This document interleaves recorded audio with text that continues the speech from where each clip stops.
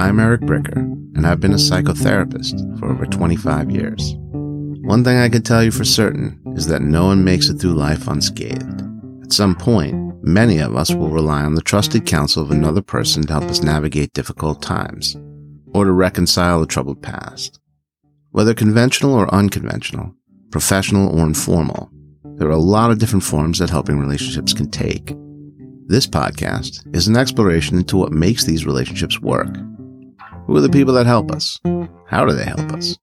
What do people need help with? My hope is to uncover as much as I can about this very human phenomenon, and I hope that you'll join me. This is the Good Counsel Podcast.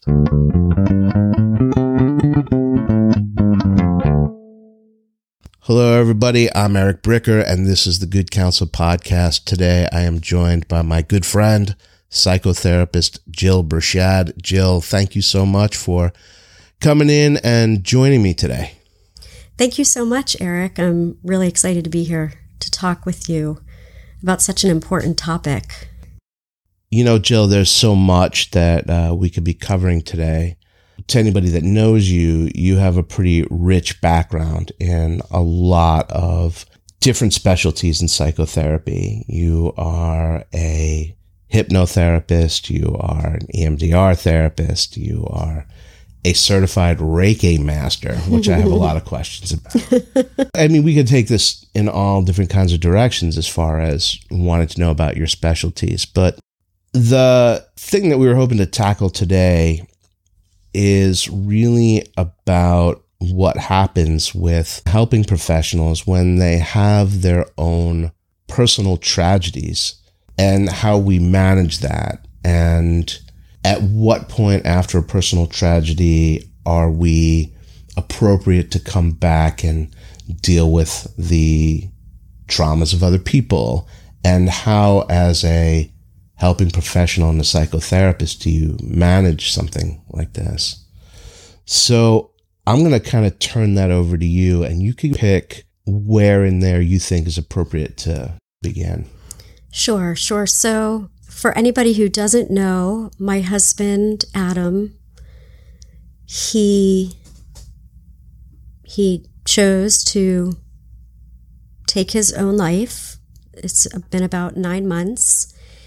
And just a little background, he was diagnosed with a brain tumor, and he had surgery and he was doing well.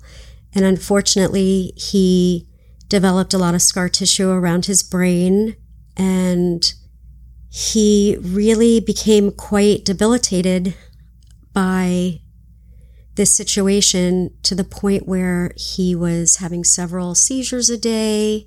He couldn't work, he couldn't drive, he couldn't engage in his hobbies. He was training for marathons. He was a wine connoisseur. And for anybody who knew Adam, he was a very proud man. And unfortunately, this was the journey, the path that he was put on. And he was suffering quite a bit, and was also on medication that had a lot to do with his choice. And when I say choice, I'm not sure how much of a choice it really was.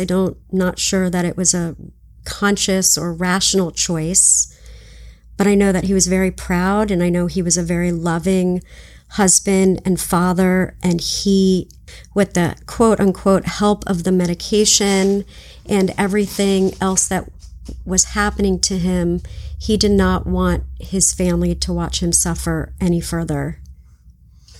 I have to imagine, for such a capable man, he was a successful businessman. Yes. With a wide range of interests. Yes. And someone who was very well respected and well liked in the community.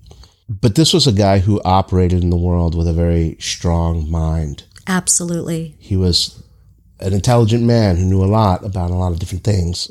And I can only imagine when you're thinking and your processing gets compromised, mm-hmm.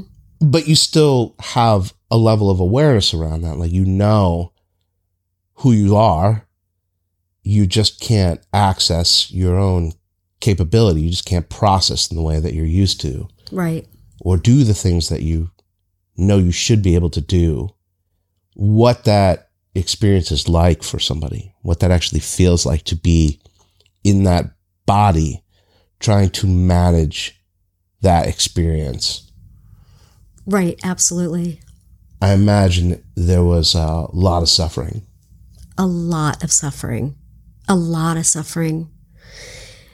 Towards the end, Adam would sit on the couch and he would watch documentaries and journal. And he actually had just kicked off his own podcast to share with the world what his experience had been and how he could help others, because he was a very spiritual man. He was he was a teacher per se. He was a leader, and he really wanted other people to learn from his experience.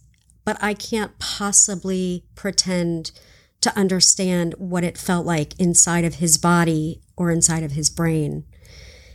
I just know that he would sit and he would prepare podcasts and he would watch documentaries while he watched the whole world go on around him, watch myself and my children in and out, working, doing, but he wasn't really capable of doing those things anymore because stress and too much exertion, heat, too much exercise, being in water, he couldn't go in the pool, would all cause seizures.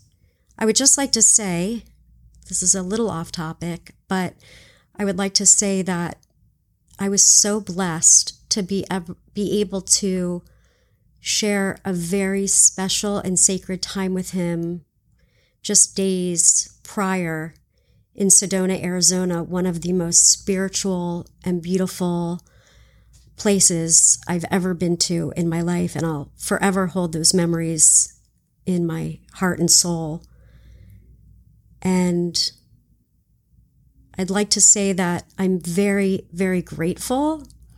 I was telling Eric that I have always led with gratitude. I've always been a spiritual person. I also was saying to Eric, this is a great time to be a spiritual person, to be able to pull on those resources. And I continue more so than ever before to lead with gratitude, with light, with love, with life. I have 3 children, and I know that Adam would never want us to stop living and to live our best lives. And that's what we're all really trying to do, to honor him. We live in a culture that is very much death denying. It is a subject that is not often discussed. I don't think children really receive much in the way of any kind of structured preparation for an experience that is really universal and inevitable for all living things. So most people are informed about death when someone they know or close to actually dies. And in that process, there are different types of deaths. And in my work, I really kind of divided up into 2 categories, which are sort of regular deaths, which would be, say, grandpa passes away at the appropriate age, and most of the people in grandpa's life are younger than him, and it seems like it follows something that we experience as being natural. And then there are other types of deaths, tragic deaths, and highly stigmatized deaths. And dying by suicide is in that category of a stigmatized death. And for the survivor of that, the person like yourself, there is something qualitatively different about that experience. And I've seen a lot of people in the course of my career and my life who've had to manage that experience. But I really want to tell you, Jill, that your handling of all that I regard as exceptional and admirable on so many different levels that if God forbid anyone that I knew was to experience something similar, I would really regard you as, this is how I would hope to handle something like this. Thank you. Thank you, Eric. Yeah, this isn't something that's forced. This is just me, and it's rolling out organically. And I believe deeply in self-care. I believe deeply in balance.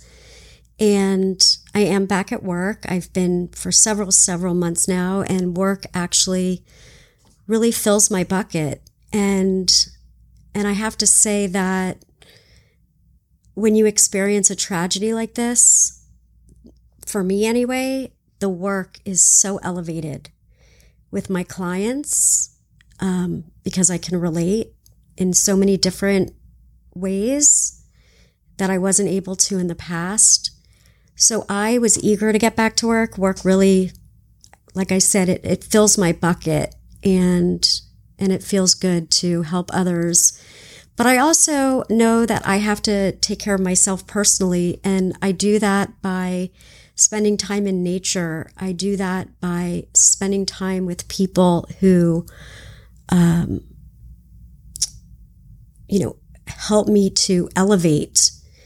And connection has been so critical and such a precious gift through this process.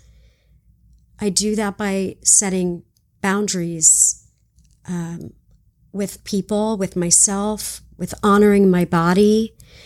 If I know that I need to rest, that's what I do.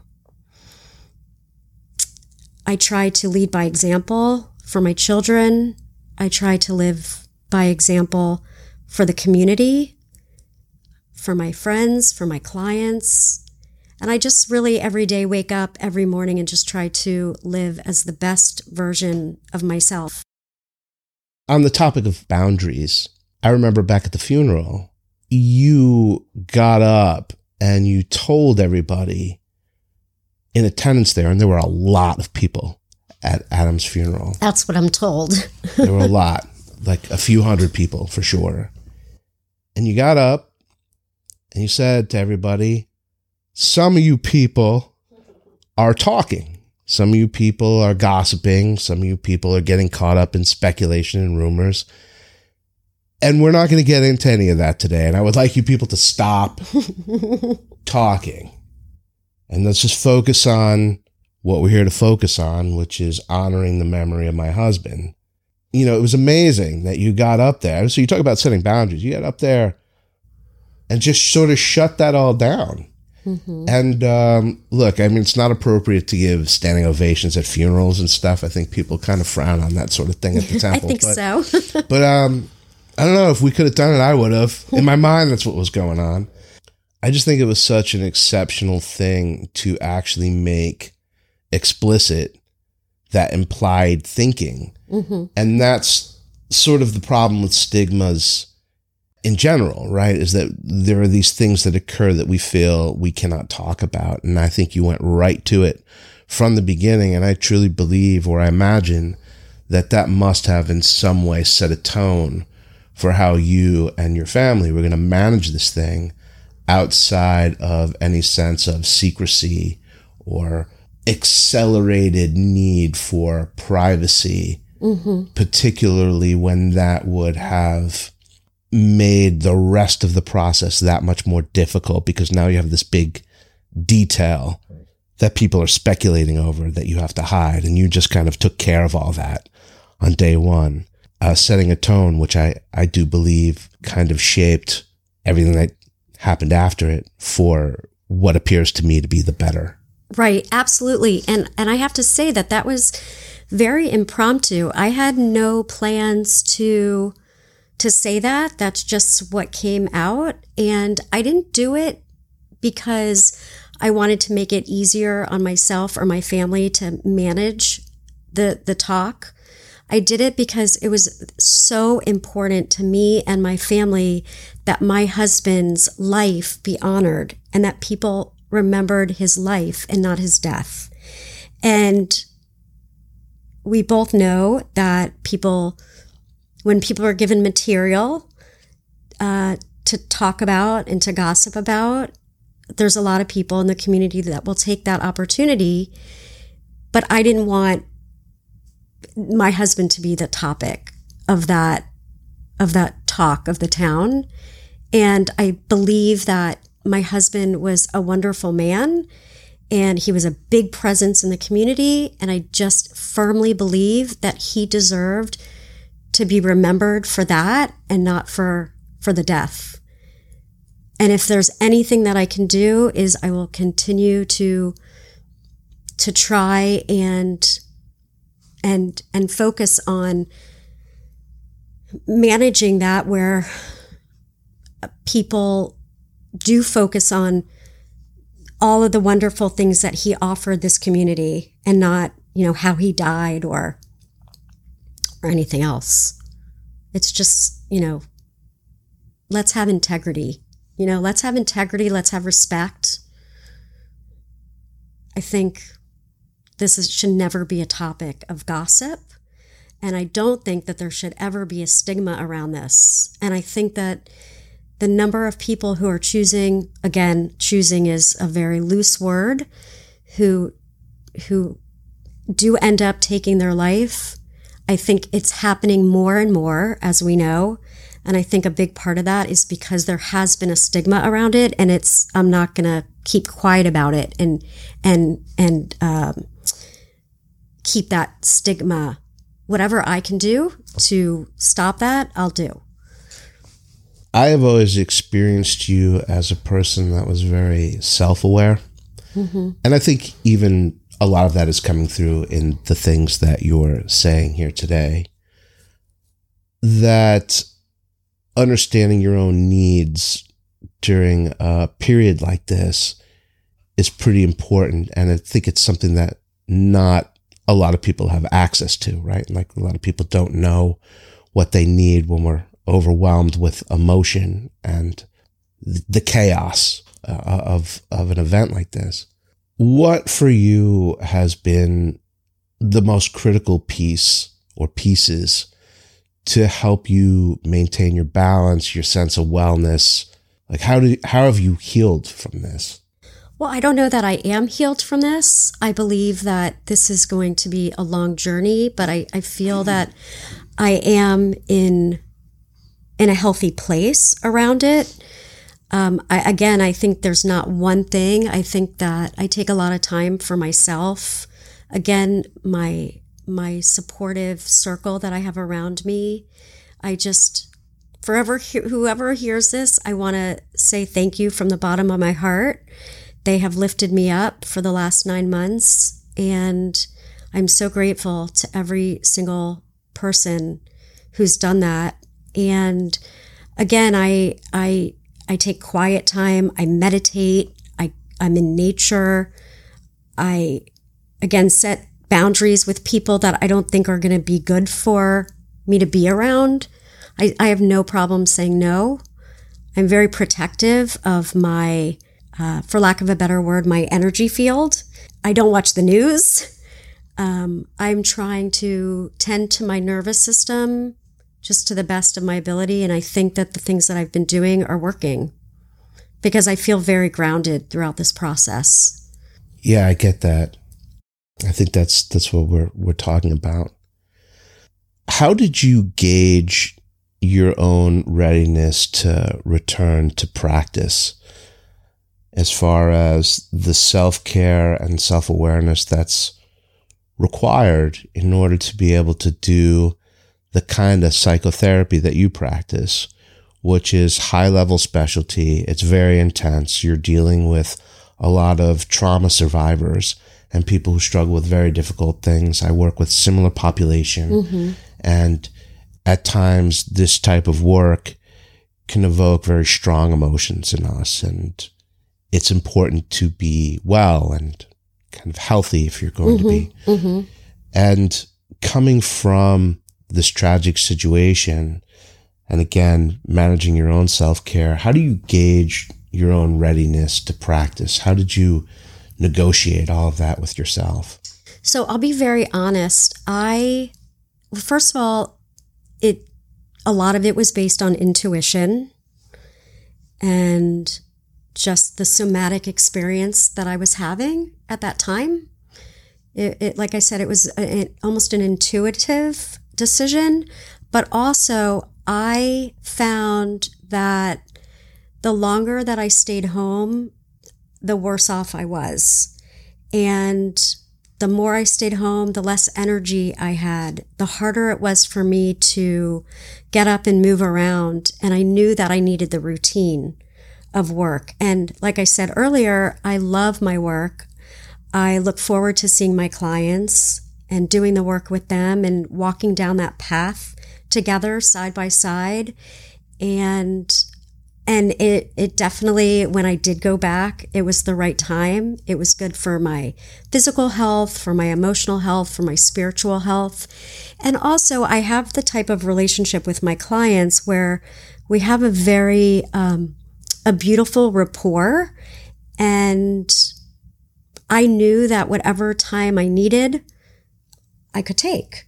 And nobody was going anywhere. And that wasn't really a concern at the time. That's not what I was thinking about. But that's what happened. We just jumped right back in, and it was helpful. It was fulfilling to be there. And I'm glad it all unfolded the way it did in terms of work. And I know that if I need to take time off, I take time off, which I've done and I'll do again. Because things certainly come up, and like I said earlier, I have 3 children, and they need me, and they're my first priority, myself and my kids.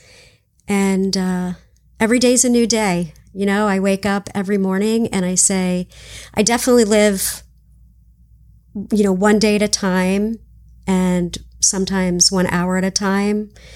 And if I need something on a particular day that wasn't scheduled in, I make it happen, because I know that, like they say on the airplane, you got to put the oxygen mask on yourself first. And I do that. And it's all worked out.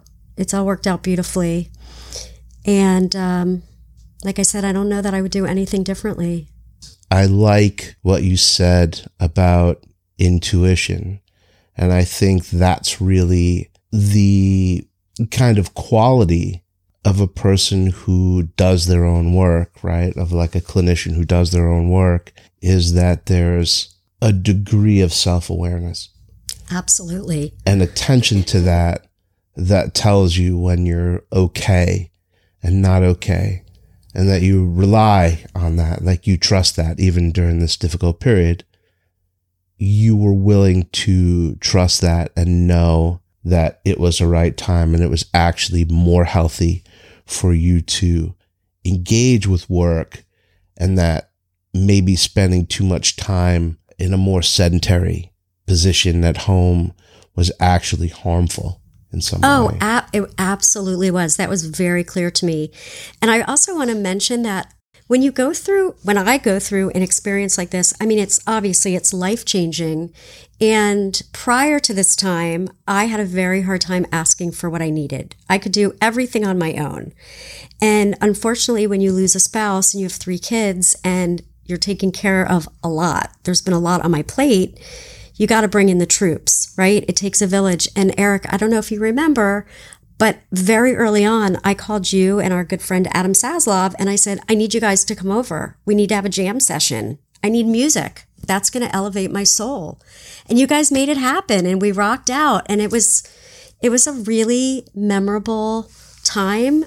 And I'll be forever grateful, because I knew that's what I needed. Music is big for me. And especially to be able to jam with my good friends, it was so elevating. And we're going to have to do that again soon, my friend. Yeah, that's a big honor when someone says that there's some part of what you contribute in relationship that would be meaningful in a moment like this. Absolutely. But I knew that you had something that would help me in that moment, and I had no problem asking you for it, and I'm glad I did. I wish I had learned earlier in my life to ask for what I needed, but sometimes it takes a little longer. And I definitely have gotten so much better at that. And that, I have to say, you've asked me what's really helped me through this process is really learning to reach out and ask people for what I need. And people can say no, by the way, but you never know unless you ask. I find that it's what really works for me is to just not ask for what I need and then complain a lot when I don't get it. Be really upset and resentful towards people. That's fun too. Yeah, I'm not willing to do my life like that anymore. No. Okay. No. We only have so much time on this sphere in our physical bodies, and I want to make the most of every moment. So I have definitely stepped into my power, and I ask for what I need, and I just try to live my best life as the best version of myself every day. And I call on those things that I know are going to lift me up, like music, like being with friends. I feel like when people experience these types of tragedies, one thing that evolves out of that is more of a sense of priority over immediacy and more of a kind of reevaluation on what I do with my time. Absolutely. Maybe a greater sense of value of the present and these moments, which, by the way, was really kind of like the theme of Adam's podcast, right? It was about the present. Yes, it was called the Present Moment Project. Yes. And that was really what he was trying to say, is that being present for the moments is very important. I remember he and I talked about that quite a bit because I was already doing this, Good Counsel. And so he was doing pods. We talked about what he was going to do and his sense of enthusiasm around that. And it's kind of amazing because I sort of saw that in him right up into the end. And I think that's what made all of this sort of surprising to me. Absolutely. Because even as he was sick and suffering as he was still like a great host. You go to his house and this is my favorite whiskey glass and all these like it was still right up into the last months of his life. It's true. He was entertaining people. Yes. And sharing the things that he loved the most with them, which was really absolutely just such a cool thing. Like came over with you to meet my new puppies. I have pictures of that. And this is all what was going on toward the end of everything. So when you talk about the idea of choice or not choice, I feel like I sort of understand what you're saying, because to me, in those last times that I saw him, he did not look like a person who was giving up on something. You're absolutely correct. I mean, that's my perspective from really outside. No, your perspective is spot on. I mean, the night before, he had scheduled a poker game. He was in a weekly poker game with the same guys for probably the past maybe 15 years. And he had scheduled a poker game the night before. He bought himself an electric scooter to get around Boca because he couldn't drive. He had scheduled a haircut, I think, that day. So, yeah, it was quite a surprise to all of us. What would you say to somebody who might be listening to this that experienced something similar? What would you want a person like that to know from your experience? That's a loaded question, Eric. There's a lot to say about that. I would say that everybody is definitely on their own journey. I believe that there's something much bigger out there than us. And, one thing that Adam had shared, he had shared a couple of thoughts that he left for me and my children. He wanted to meet up with his parents again, who are both deceased, and, work out some kinks that they had in their relationship. And I think it's just important to know that all you can really do is live your best life every day, take advantage of every moment that we're given, and just love and support. Make sure you tell people you love them, not just tell them, act in a way that they know that you love them and support them. And there's really beyond that, I think there's a misconception that we have more control over things than we actually do. And of course, we know that we can't control other people and we can only control ourselves. And I don't think that there would have been any stopping Adam at that point. He was a very passionate man, just like you were saying, up until the end. He was still excited about his whiskey, although he really couldn't drink it, but he wanted to share it with all the people that he loved. And just be aware. Just be aware. Keep your eyes open. Don't get so wrapped up in life's idiosyncrasies. Life can be so beautiful. And I think people get so wrapped up in the hamster wheel and in things that are so unimportant, like whether your husband left the toilet seat up or not, or put the dishes away, or that's not really what's important. It's not. And we only have a very, and finite amount of time, and use it purposefully, consciously, and intentionally. And I was telling you before, Eric, that of course we all miss Adam terribly, and I wish to God that he never had a brain tumor.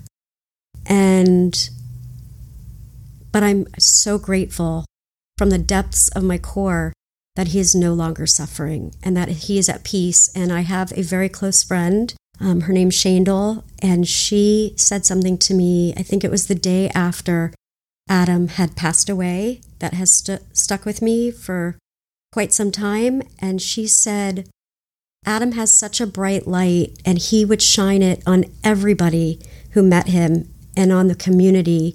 And when your body is broken, it's hard to, the light of your soul is dimmed. And now that his body is at peace, his light can continue to shine. And that gave me so much peace in my heart when I heard that. And I can't tell you how many people have reached out to me and said, I wanted to let you know that I just got a call from somebody. I just ended up with this dream job because of something Adam did, or that I've started training for marathons and I've been able to get off my blood pressure medication. Or, the stories I can give you tons of stories like that. So his light is still shining everywhere. That's quite a legacy. It must be quite a legacy for you to continue getting that feedback from all these people. It is. It's such a gift. It's such a gift. I get it all the time. That's really something special, I think.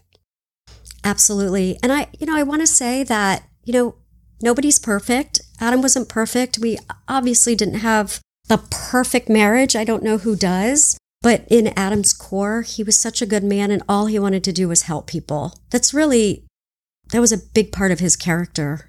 That's a pretty exceptional legacy to leave behind, especially when apparently there were so many people that were actually impacted by his work and his effort. Yes. And I know his job, he was kind of like a business consultant and coach, and I think helped launch and accelerate like a bunch of people's career. Yes. Yeah. Absolutely. Careers and entrepreneurial pursuits and all these things that people were doing. Yes, that's right. And he was pretty effective in that. He was brilliant. He really was. His brain was something I had never encountered before. He had quite a business mind. And he knew how to lead people in a, with the exactly right kind of balance.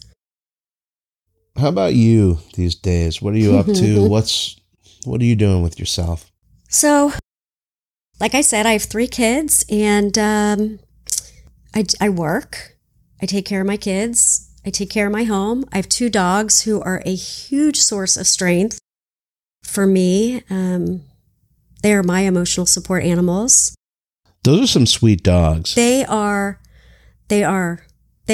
very sweet dogs. And I always look forward to seeing them at the end of a day and spending time with them. And they have been such a gift throughout this period of time in my life. And But I do make sure that I take time for myself, but it really is all about balance. I try not to commit to too much too far in advance.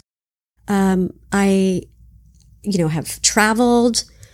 Travel always fills my bucket. I think I said a couple of times, nature really is very grounding for me. It's a very peaceful for me to be in nature. And I'm doing okay.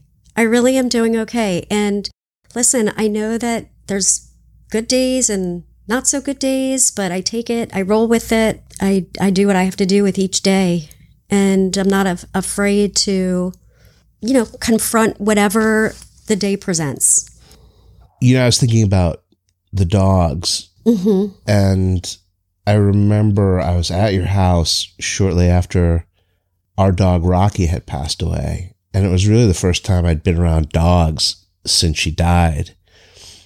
And I forget which of your two dogs it was, but came to me. And when you're in a crowd of people and the dog just sort of finds you, and didn't just find me, it was put her head on me. It was like very involved with me, Right. And we were saying, we wondered like that sometimes they could just sort of tell.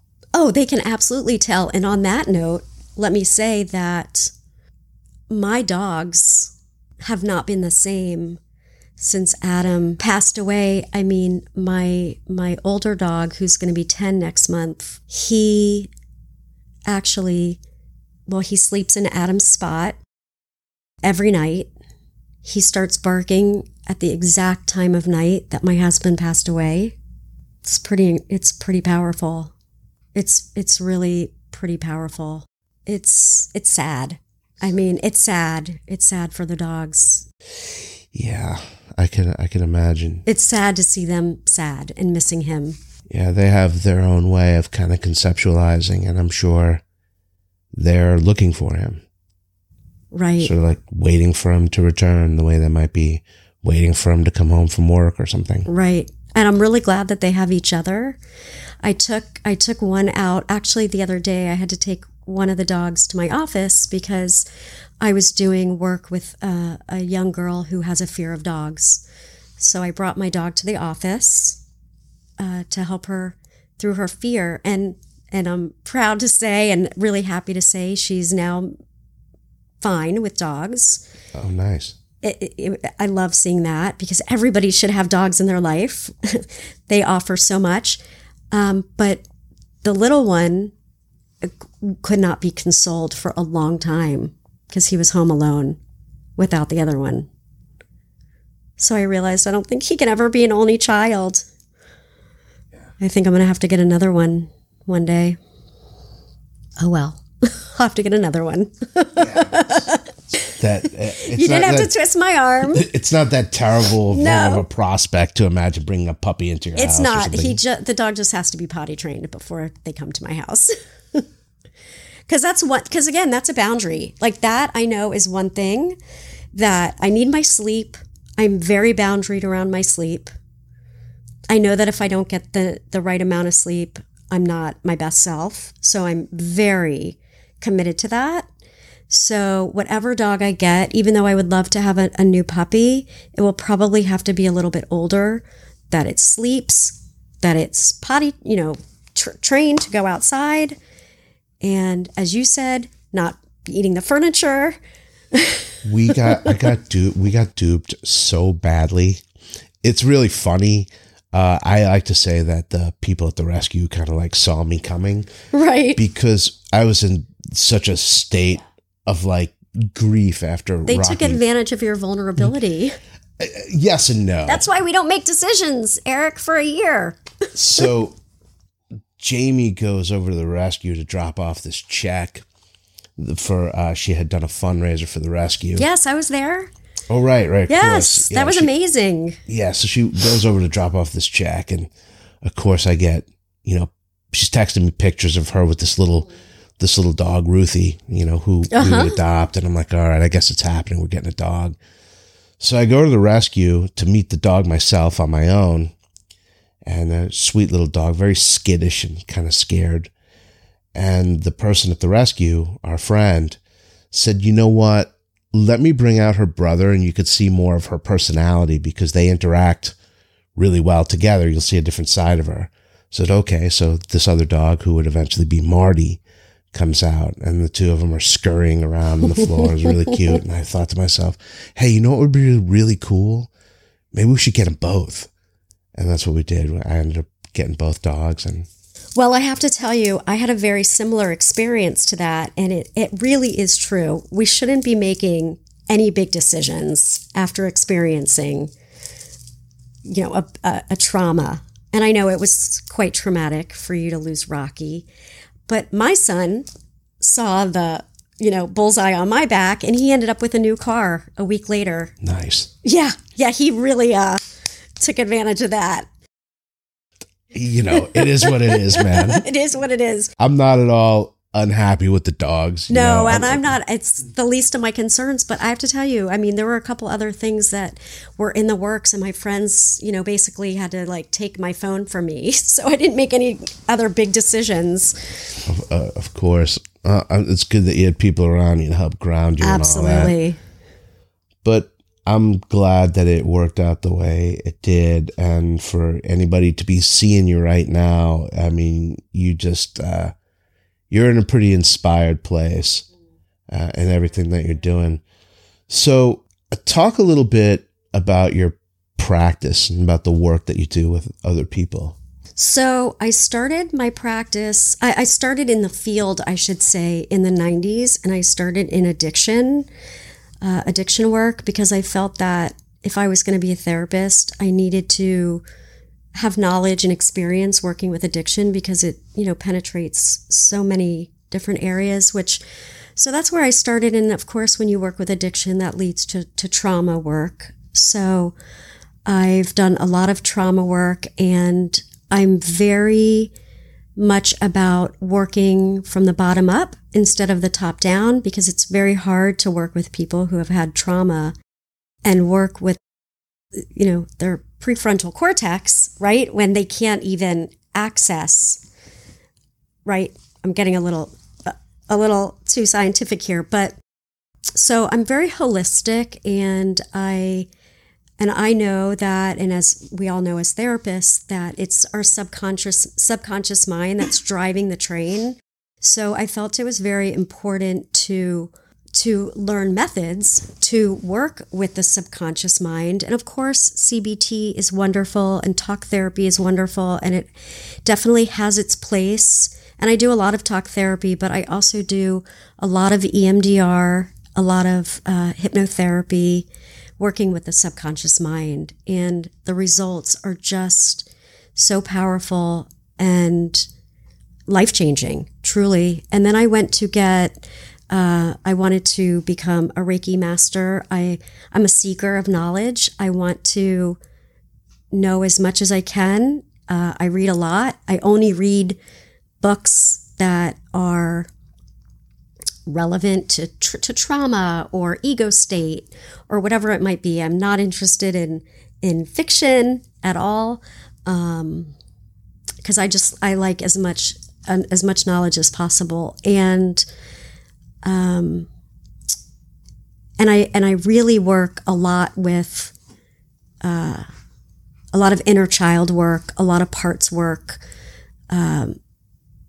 and family of origin, because again, I feel like, for me anyway, in my opinion, I don't know how to, I can be very solution focused as well, but if somebody really wants to heal, I feel it's very important to address the earlier years, the family of origin, the core beliefs, and really dive deep into, through inner child work, healing those parts of us that, of course, were helpful and survival mechanisms for people. But as we know, what were coping mechanisms and survival mechanisms in the early years don't always serve us when we get older.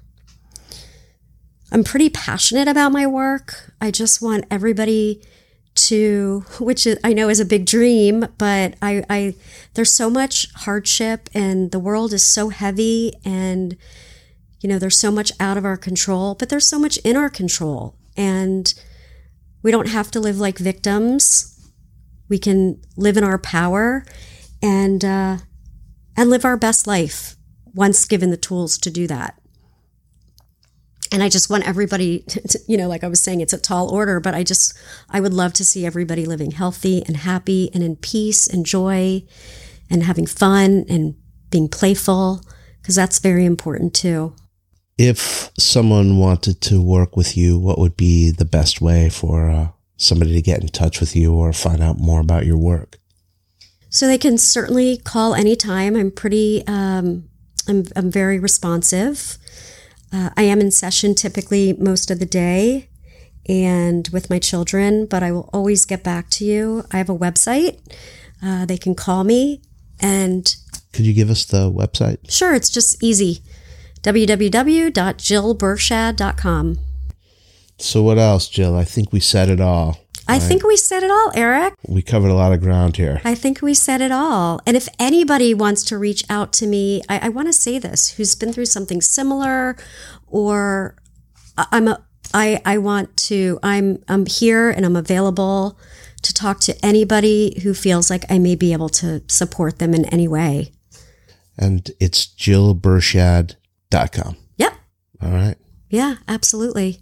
Well, Jill, I can't thank you enough for coming here and joining me. Obviously, this was a heavy lifting type of thing to talk about, and I appreciate your willingness to come here and share about something so personal with my podcast and the folks who would be wanting to listen to this. So thank you very much. Well, I want to say thank you to you, Eric. I mean, you certainly make it easy to do this, to sit and talk. Obviously, we're friends, but even more so, it's just your nature. I wouldn't want to do this with anybody but you. And again, I don't want there to be a stigma around this. And that's really why I was willing to do it, because I want people to know that it just doesn't have to be like that. I think your willingness to share about something so personal, I think it really does work in service of other people with similar experience. The fact that you are relating this in such an open and vulnerable way, I think it's kind of like what Brene Brown famously says about shame, that the opposite of shame is vulnerability. And right. That if we're willing to talk about these things that might be seen as stigmatized or shameful, once it's out in the open, it's out in the open. There's nothing to worry about keeping secret or hide. You've just done it. And I think you've set a really good example for maybe other people who are experiencing or wrestling with something similar. Well, I want people to know that we don't have to be scared to talk about this. We have to talk about this. It's critical that more people start talking about this. I think you're right. Yeah. Thank you again. And it is my pleasure. You are so welcome, Eric. All right. Ladies and gentlemen, Jill Bershad.